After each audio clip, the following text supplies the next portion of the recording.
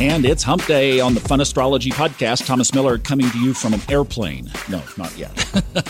Just about, though. Hey, listen, let's talk about something that I'm just really clearly seeing in today's chart. Thanks for listening, by the way.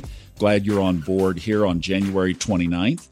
So, since the Saturn-Pluto conjunction, I'm realizing that I just have not been keeping that forefront, maybe like I should have been. Because we are by no means, just that January 12th has come and gone, that we are out of any kind of energetic woods around what Saturn-Pluto is all about.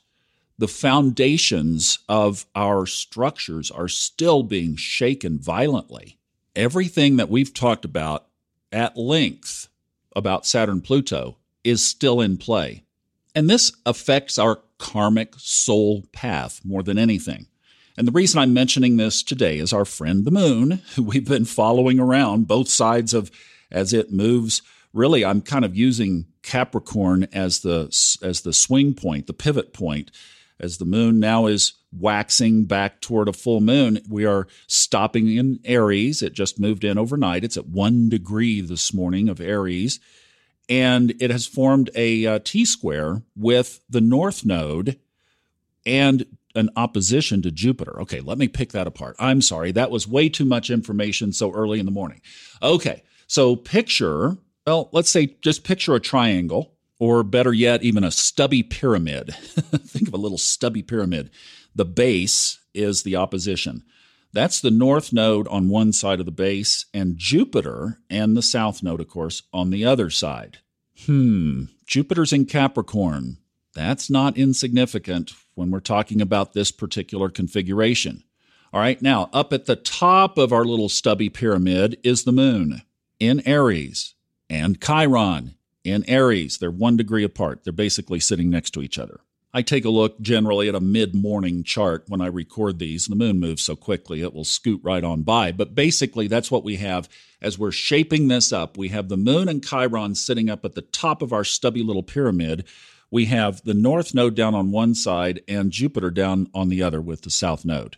And what we might say is that our stubby little pyramid is in the land of Saturn-Pluto. So the governing aura of energy around this stubby little pyramid is transformational Saturn-Pluto. Shake the foundations until they crack so that we can flush out what doesn't work and re-pour the foundation with something that does. And then as we're sitting out here sipping our chai yoga tea, which you can get at soulfoodtalks.com if you go to the freebie section and ask for the Kundalini download, I will send it to you. As we're sitting there sipping our chai tea, we see a UFO fly across the sky. That's Uranus, square Mars, chasing it, right? Mars is chasing Uranus. Uranus is trying to run away from it. And as Mars is chasing it, it has dragging by the neck Neptune and Venus, which both are acting like you've got a cat in each hand by the tail. So this is quite a scene that we've got going here. That's today's chart, folks. Okay, now back to our stubby little pyramid. In light of this drama going on in the sky with Uranus and Mars chasing each other around, this is fiery energy. The moon in Aries, fire. Mars, fire. In Sagittarius, fire. Sitting as a trigger point whenever you have a T-square, which is a stubby little pyramid. There's one to keep in mind. Whenever you have a T-square, the planet or planets that are at the top of our stubby little pyramid are the trigger planets. And then the nodes in Jupiter at the bottom. And Jupiter in Capricorn is not happy. And when you put it in this opposition and when you put it in this position, you can see how it's like subservient to all of this other stuff that's going on in our little drama here. That is so not Jupiter. So I could easily see it flip over to the other side of its duality and just say, okay, if we're doing karmic business, then I'm going to get on the side of holding the feet to the fire. So in other words, what isn't working gets shaken.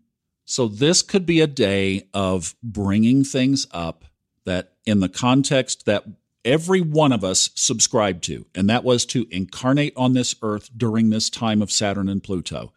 Why? Because when we were up there, wherever that is, but I presume it was up, when we were creating this life, And by the way, let me take a parenthesis here. If you want a great perspective on this, grab the audiobook if you'd like to listen to it, book if you'd like to read it. It's called Lives of the Soul. It was a book that I narrated for Fred Dodson that completely puts this in perspective. And Saturn-Pluto makes so much sense when you come from the perspective that I chose to jump down here right now as a soul to go to boot camp to work through things that have been holding the soul's growth back, or like to just do this hyper growth. And that book explains it very well. It's called Lives, Lives, Lives, plural, of the Soul. Fred Dodson. Amazon, iTunes, Audible. Okay, I was saying, when we were creating this life, we jumped at the opportunity to get our foundation shaken. And I would go back to the podcast that I released on subconscious mind mastery on January 6th. It's called The Epiphany Under a Special Sky. If you have not heard that and you want to hear what happened in my own life, that's the story. And in fact, I'm working with one of you right now in her chart that is getting some of these same clearings and this same kind of breakthrough. That's what this energy is all about. All right, I will be back home in the studio booth back in Dallas tomorrow. Hope you have a great hump day, and I will see you from Texas.